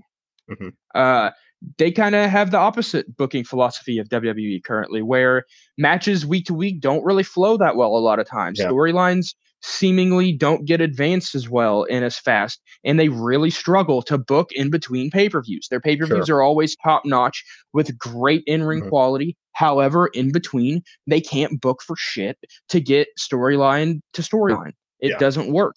And that's my biggest problem with AEW. You know, they, for whatever reason, this has always been one of their struggles. And outside of actually booked fairly well, besides the overuse of squash matches, Dynamite makes no sense if you're watching it week to week. Yeah. No, I could agree with that because most of the time I'm watching it like every couple of weeks. I'll throw on Dynamite or something. So I understand that. It's like you're watching PWG. You know, it's like you're watching a super indie on Dynamite, and Collision is more of like a early 90s WCW where they have like some top stars, but also a lot of squash and bullshit. You know. Yeah, and it's like sometimes WWE is too polished. And then AEW sometimes is just not polished enough when it comes to introducing certain things and explaining what's going on. But obviously that happens in all wrestling. But I'm just saying, I see what you're saying there for sure. But yeah, I totally agree with that. I think AEW has gotten a tad bit better recently in introducing people and new things and things like that, because the Nick Wayne introduction was really well done. Oh, yeah. He had that match, and then they instantly jumped into the Swerve feud and had Swerve literally jump him in his garage and break a picture of his father over his head and leave him bloody. And like, they did a really good job of introducing Nick Wayne and who he was. But before that, there was a lot of debuts that were without any fanfare besides, hey, this guy's good and can do a Spanish Fly. Watch him. Technically, I already said one of my 4. So if you want to go into your number 3, then I will have 3 to talk about as well. Okay. My number 3 is tribalism between fan bases. Okay. Specifically WWE and AEW. If I have to listen to the term E-drone, or I don't know what AEW people are called, but I do not like any of that shit. Like, especially on Twitter, it's all you see. Yeah, it's like a gang war. If you're not a fan of one, you have to be a super fan of the other, and you can't like the other one. It's ridiculous. Watch everything. Watch New Japan. Watch Impact if you want to. Watch Ring of Honor. Watch AEW. Watch WWE. Watch NXT. Watch there's nothing, no reason why. Honestly, watch some movies. If you really hate wrestling that much to where you have to pick one or the other, and you can't, like, I understand if you like one more than the other and you don't want to watch the other one, that's fine. But don't be a complete asshole piece of shit online just because you like one more than the other. Like, just because you like WWE doesn't mean AEW is the worst, and vice versa. Yeah, that's actually on my list here too, and I feel like you would laugh at me if I had said this, but I'm going to say it. Insane tribalism. Like, obviously, I like WWE more than AEW. That's okay. And you lean into it more as kind of a meme, like, blah blah blah. WWE does it better, and that's fine. Yeah, 90% of the time I'm joking. Yeah, sure, but there's some people that make it their whole entire online personalities, and it's like, holy yikes, dude! It's wild, honestly. It's like, I don't understand why you wouldn't want AEW. If you're a WWE fan, why you wouldn't want AEW to succeed too. Like, the war that you guys think is happening is not close enough to be considered anything. So just relax. Enjoy what you enjoy. It's not that serious. Just have fun watching fucking wrestling. And as long as AEW is around, it's going to push WWE to be better and to retain their guys and keep them happy. And so it does nothing but rise all ships. The tides are great. The water's great. It's rising all the ships around, except for Impact Wrestling. For whatever reason, I can't watch Impact. I don't know what it is. I can't get into it. It's the severely, like, awkwardly small crowd for me. Yeah, and their venue, that's like, it's like they put a huge Tron in a tiny building, and it looks like shit. It's very weird. And I hear that they have great wrestling. I can't. It's too awkward. I need to give them a shot. But honestly, my biggest problem is that YouTube TV doesn't carry Access TV, and and the only way to watch it is if I subscribe to their members thing on YouTube, which is an option, but I prefer to watch all of my wrestling on YouTube TV. That's just where I have all of it sent to. And I don't know. I need to give them a shot, but it's hard to, especially when they're still booking Bully Ray and Tommy Dreamer in main event spots in 2023. Yeah. So now I get that. So let's start to hear more of Jordan's list. Okay. Well, I have number 2. I have dirt sheets. What's going to happen? Like, why do rumors have to be this might not be the dirt sheets fault. This is employees of the companies leaking shit to the dirt sheets. I guess you could call it like spoiler culture. Like, why is it a thing? And now I will say I'm not anymore, but I was a Fightful Select member. I personally like to spoil myself sometimes, and not in that way, but I look into spoilers. It's stupid, but that shouldn't be a thing you could do for something that's live on TV. Like, I don't spoil. I am a member of Fightful Select still, but I only subscribe to them for news. I don't subscribe to them for like here's the raw rundown. Here's exactly what's going to happen and what have you. Like, I don't care about that shit, and I don't look at it when it comes up, but I will look at like their big long news posts. And honestly, that's where I pull a lot of the news from for the pod, is from those posts. That's the main reason why I'm still subscribed to them. But yeah, I agree with you. I don't like the whole spoiler culture. I think with a unique medium like professional wrestling, you're in this awkward position where it's a TV show and a sporting event at the same time. Yeah. So it's kind of a weird spot to be in. Yeah, I mean, we shouldn't know that CM Punk's coming back. Like everyone knew CM Punk was coming back because but they were also leaning into it. Yeah, but hard. I'm just saying, like, shit like that, like, should not be spoiled. Like, it should have been, like, imagine if they would have just booked Chicago and his music would have hit. Like, holy, like, it would have been insane. And I don't know, like, every little return, like, Kari Sane's coming back soon. Like, why was that leaked? Why wasn't that a special surprise? What happened? Oh, I accidentally dipped. I didn't mean to. I was trying to switch apps and I closed my app, but I'm back like I never left. So yeah, very strange that like the wrestling world, like people just, I mean, the companies allow these people to leak their shit because it wouldn't keep happening if the companies didn't somewhat mind it. Sure. And honestly, my next one, it kind of goes with that very well, which is crazy how our lists are kind of lining up together. My number 4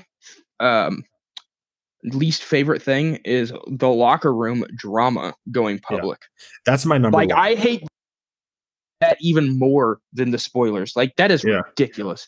We should not be seeing CM Punk said this and this is why, and this is who has beef with who, and this person had a tryout and got denied, and now they're bitching, and the whole locker room is out to defend them. Lucas, AEW Women's Division.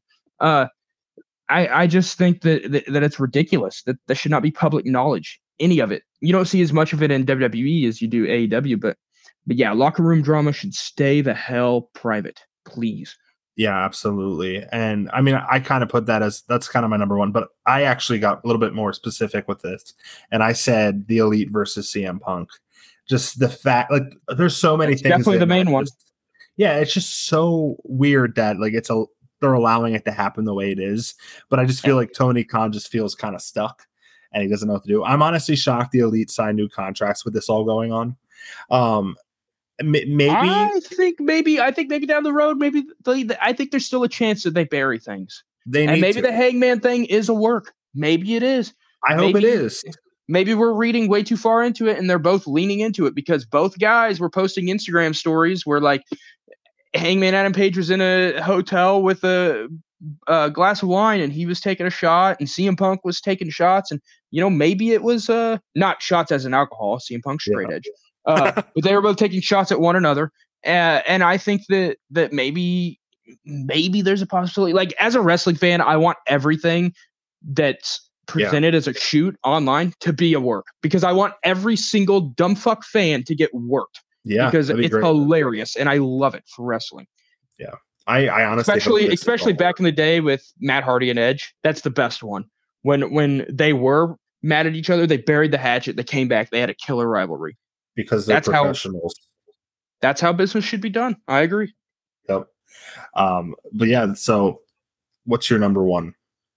Okay, my number 1 thing is people who complain about products that they don't even watch. People that come into conversations about wrestling online that are uneducated and have terrible opinions, and they don't even know what's going on.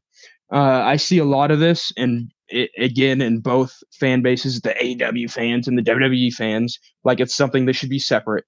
But you see a lot of people that don't know what's going on, and they talk shit. They're like, oh, well, I don't understand why this match is happening, and there's no build to this because, well, I didn't see the backstage promo last week and the promo in ring before that and the match they had 3 weeks ago and the match they had months before to originally set this up. Like, there's a lot of times, AEW leans on long-term booking and WWE leans on overbooking every week the same shit. Like, just watch the product and it would make sense for the most part. Like, yeah, there's some misses, but there's a lot of hits and a lot of things make sense if you just actually watch without talking out of your ass and making things up. So your number one problem with wrestling today is me. I mean, here's the difference, Jordan. You don't come into an AEW conversation and go, show was ass. And then then we start the review and I go, okay, so the opening match was Orange Cassidy, Wheeler Yuta, and you go, well, I didn't watch it, but on Twitter, everybody was tired of Orange Cassidy, so fuck Orange Cassidy. You know, I'm over him. I don't want to see him. You know, at least if you're not up to speed on AEW, at least you come in with the opinion of, hey, carry this conversation because I didn't catch the show. You know, it's a big difference. You and I had a conversation earlier this week about the fact that MJF and Adam Cole are wrestling on the pre-show of the Wembley Stadium show for the tag titles, and then they're going to main event for the world title against each other. And I just said, that's fucking ridiculous. And you said, well, you're not watching the show. You don't understand the story. There's so much story there. And I'm like, nothing you tell me can make me agree with the fact that the world championship match are tagging to fight for the tag titles on the pre-show. And I still stand by that, by the way. But for the most part, with that, but that conversation is why I was like, "Oh, this kind of feels like I'm being attacked." But for the most part, that makes sense. When we talk about AEW, and I didn't watch it, I will straight up say I didn't watch it, and I will not shit on the product unless I have watched it. So yeah, unless you know, like there's no reason to say anything. I mean, and to be honest, the whole reason why they're doing the pre-show thing, I think, is to maybe give a little bit of conflict before the main event, because I don't think we're going to get in any until then. I think that Aussie Open will retain, and they're using it to get fans in the door. That way the crowd looks great when that show starts, because because it's going to take a while to get 80,000 people in the door.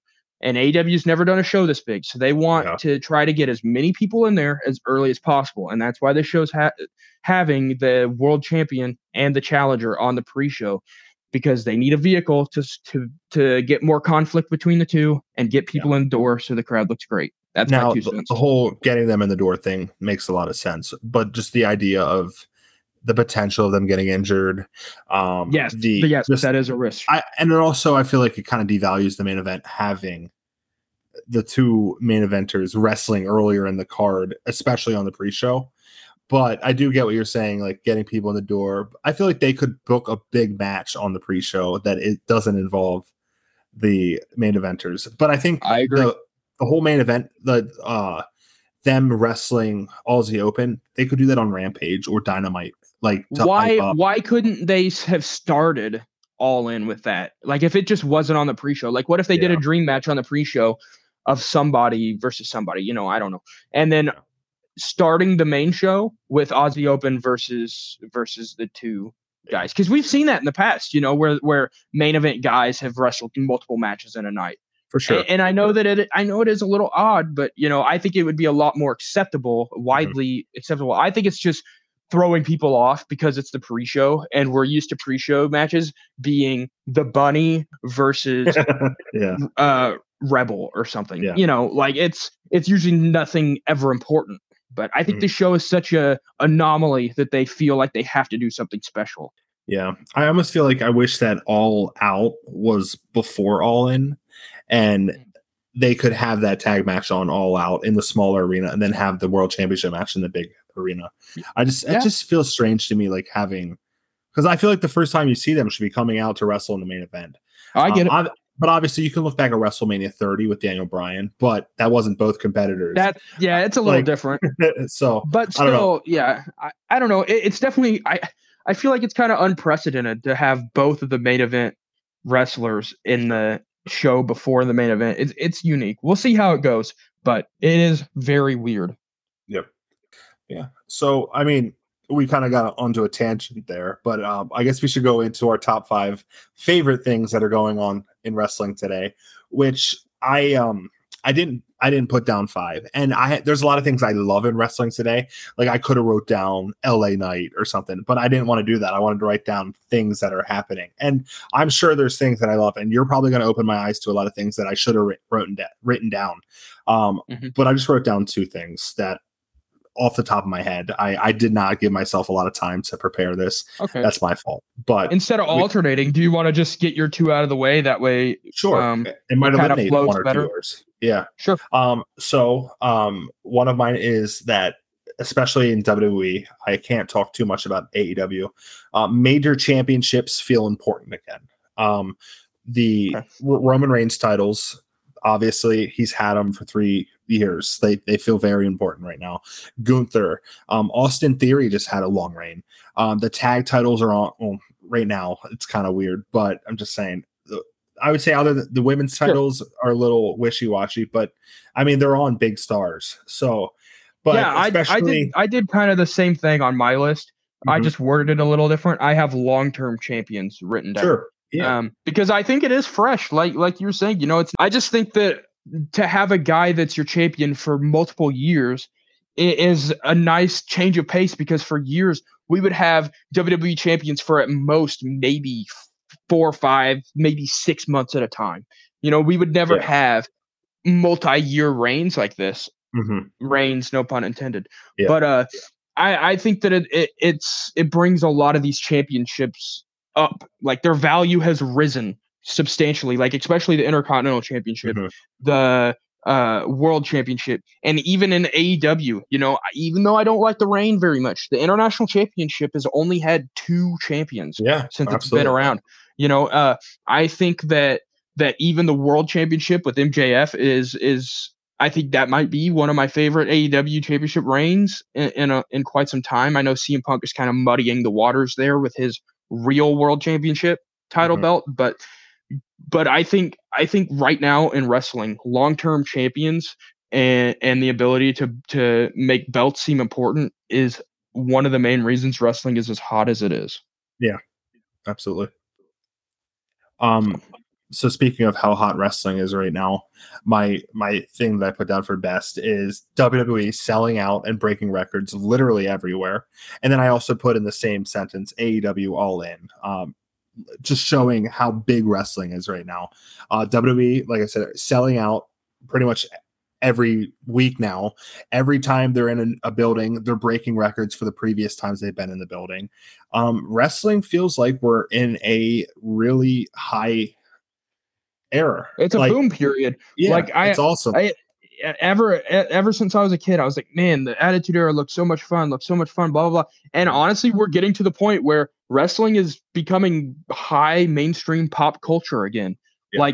I'm not saying that people aren't still saying, you watching that WWF and blah, blah, blah. And, that still happens, but people are starting to know more people. Like I've seen people at work watching Rhea Ripley matches. Like, I don't know if they just like wrestling or if they like Rhea Ripley, but I think that wrestling is becoming more of a mainstream product overall. Last weekend I took my little brother to a card show and he was looking for Pokemon cards, and I had a Road Warriors t-shirt on, and I walked up to this Pokemon table with my brother. He's like, is that a wrestling shirt? The guy running the table. And I said, yeah. He's like, yeah, I was never really into wrestling, but I see these clips of LA Knight on my TikTok, and I was like, and I go, yeah, and he goes, yeah, real loud in the conference center, and it just shows just little things, but LA Knight, Cody Rhodes is bringing in a lot of new people. People are starting to watch wrestling again, and it's pretty fucking awesome. Yeah, and I feel like current wrestling that's on TV does a very good job of having the potential of getting the lapsed fan back. You always hear people talk about, oh, we have to get the lapsed fans and the people that tune in for 5 minutes. We got to try to hook them. I think current wrestling does pretty well about that. Maybe not Raw, but for the most part. But you tune in to a show for 5 or so minutes, and there's only an hour left. You might just stick around for the rest of it. Now, sure. Raw, you're not going to tune in and watch for 3 damn hours. But I think. Honestly, wrestling's at a point, especially WWE, where I don't know when it ends. I'm just very happy that I'm able to experience a period like this, and AEW is experiencing it as well. It's just going to be interesting to see what happens after All In. Yeah, for sure. And that All In is huge because if that crowd looks great, and it could boost interest overall in their product. If that crowd looks great and they go viral, who knows? Yep. This could be a good launching point for AEW to get to the next level. Now, I don't think AEW will ever challenge WWE or anything. No. For quite some time, but I think AEW could do some leveling up in between there. Mm-hmm. So absolutely. Yeah. So what do you have on your list here? Okay. So right now I have AEW's overall depth. I think that they have a deep roster. I don't think that they book most of their roster not nearly strong enough, but I do really like their roster. Like if you would have told me that this was a roster like in 2015, I wouldn't believe you. Like the amount of talent is insane. Like they have so many high-end talents. Yeah. A little bit of everything too. Lot of exciting different styles and looks, and yeah, I agree. Very great. Now, I do understand how some people don't like that AEW doesn't have a lot of size to its roster because there are a lot of guys that are on the smaller side. But I think once your whole roster skews that way, it doesn't stand out as much, if that makes sense. Yeah. Like if you have smaller guys wrestling, like they do have big guys like Wardlow and Hobbs and Brian Cage, but they most of their guys are average size, whereas WWE has a lot of brutes, So yeah. So yeah, I just wanted to mention AEW's depth, and then I also had the long-term champions that we went over earlier. That was my number 2. My number 3 is that faces and heels in this current era are getting the appropriate reactions they deserve. For the most part, yeah. For years, yeah, I can't really think of many that aren't. But it seems like fans are really leaning in to cheering the good guys and booing the bad guys. Like LA Knight, now that he's babyface, he's getting massive reactions. Cody gets massive good reactions. Dominic gets massive heel reactions. MJF now, I mean, the crowd has gone back and forth with him, and he's gone back and forth. CM Punk's mixed as well, but he has a character that's the same way. I feel like every crowd reaction is basically in line with how it should be for the most part, and it's refreshing. Because there were so many years where guys like Cena were booed horrendously. Guys like, I don't know, like faces, like big time supposed to be stars like Roman were just booed out of the building in favor of guys like Daniel Bryan and guys like Zack Ryder, so. Yep. You ready for my next one? Yes, sir. Okay, my number 4 is WWE does a great job of presenting its stars. I think that WWE, like AEW might have the depth, but where they lack is presenting what they have on the highest pedestal, and WWE does that very well. You see Roman and Becky and Bianca just got Fortnite skins. Like, are you kidding me? Yeah, did you buy them? Yes, I did. They're not my favorite, but I did buy them. I got Becky, but I didn't have enough V-Bucks to get Bianca. Bianca's the better one too because she has like a unique lobby skin where she's like flipping her hair around, and I don't know. But WWE obviously they have a leg up because they're more mainstream and they get more talk show opportunities and more like Roman and Paul Heyman were just on ESPN First Take, which is like their ESPN's biggest show. It's about to get crazier too because the sale isn't even official yet. But Endeavor is the largest talent agency, I believe, in the world. And they just bought WWE. Just imagine the amount of opportunities that they're going to bring for the WWE superstars. It's going to be insane. They're going to be everywhere. Sure. And they already are everywhere. Time will tell, but yeah, it seems like every week they're hyping up, oh, this guy's going to be a grand marshal at a NASCAR race. Oh, this guy's going to be on the talk show. Oh, this guy's going to be on whatever. It's amazing, and AEW has some opportunities, CM Punk's on heels. Okay. There's not a ton going on in AEW where there's stars getting mainstream opportunities. But yeah, overall, even on the wrestling side, WWE does a great job of making their big stars feel big. So Absolutely. okay, and then my last thing, and we kind of touched on this earlier, but it's the fact that there's something out there for everyone as a wrestling fan. Literally, like whatever type of wrestling, whatever type of characters, whatever type of people, it doesn't matter. Whatever you're into, there is something out there for everyone in at least a promotion. Doesn't mean you have to be a tribalistic goofball about it and hate everything else and hate, whatever anybody else does. But there is something out there for everybody to enjoy. Mm-hmm. So yeah, absolutely. And that's what's great about wrestling.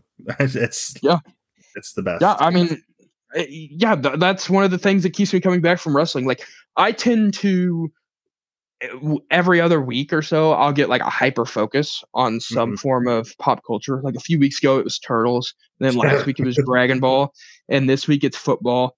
Like, and football stays, but football is really what I'm into because Madden came out. But it's always the main thing is always wrestling because there is something there to keep me entertained regardless of what mood I'm in. Sure. Whereas Turtles or Power Rangers or Marvel or Dragon Ball, like it's one type of media. Whereas wrestling, dude, if you want comedy, we got it. If you want storytelling, we got it. If you want hard hitting, crazy action, we got it. That's a great thing about wrestling. That's why I love it. Yeah. And there's so many different characters, and there's a lot of wrestlers that I look at and I'm like, nobody fucking cares about that person. And then you realize there is people like representation is a big thing. Like people see like, oh, that guy is Puerto Rican. I'm Puerto Rican. That's me. Yes. Or even like, there's just random fixations on different superstars. Like, I mean, I've talked about it a lot. Like the Diva stands. Yeah.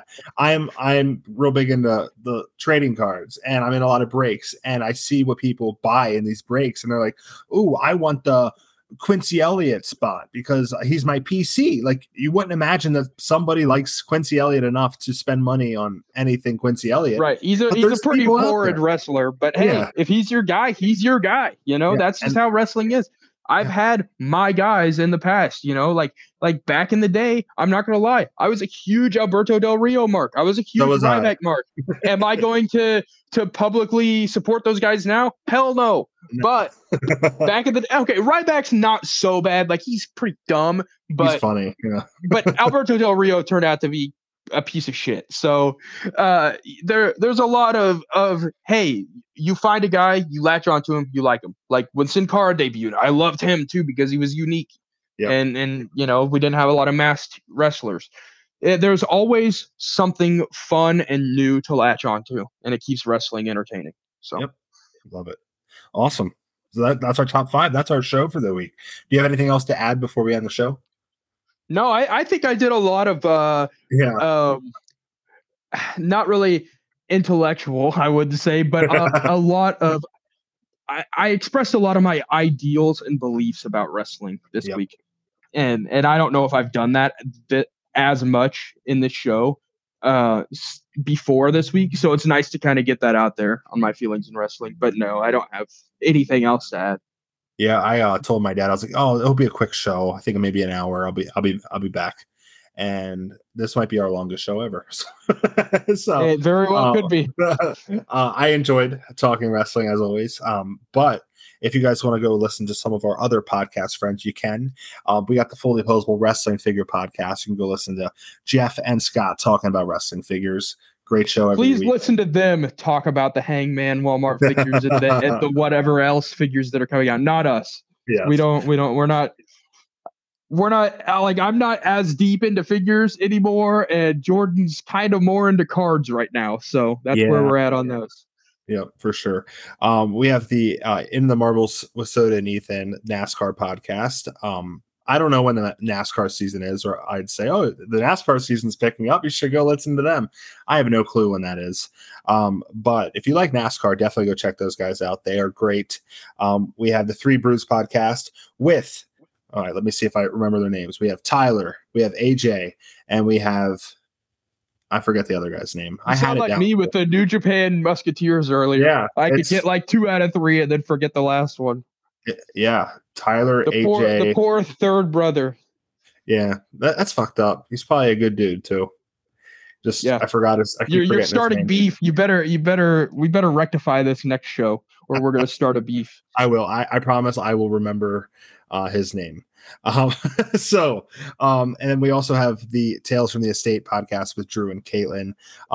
They were actually talking how they were listening to our show, and last week I mentioned the WWE energy drinks from C4 at GNC, and I said how I don't want to go into GNC because I'm fat.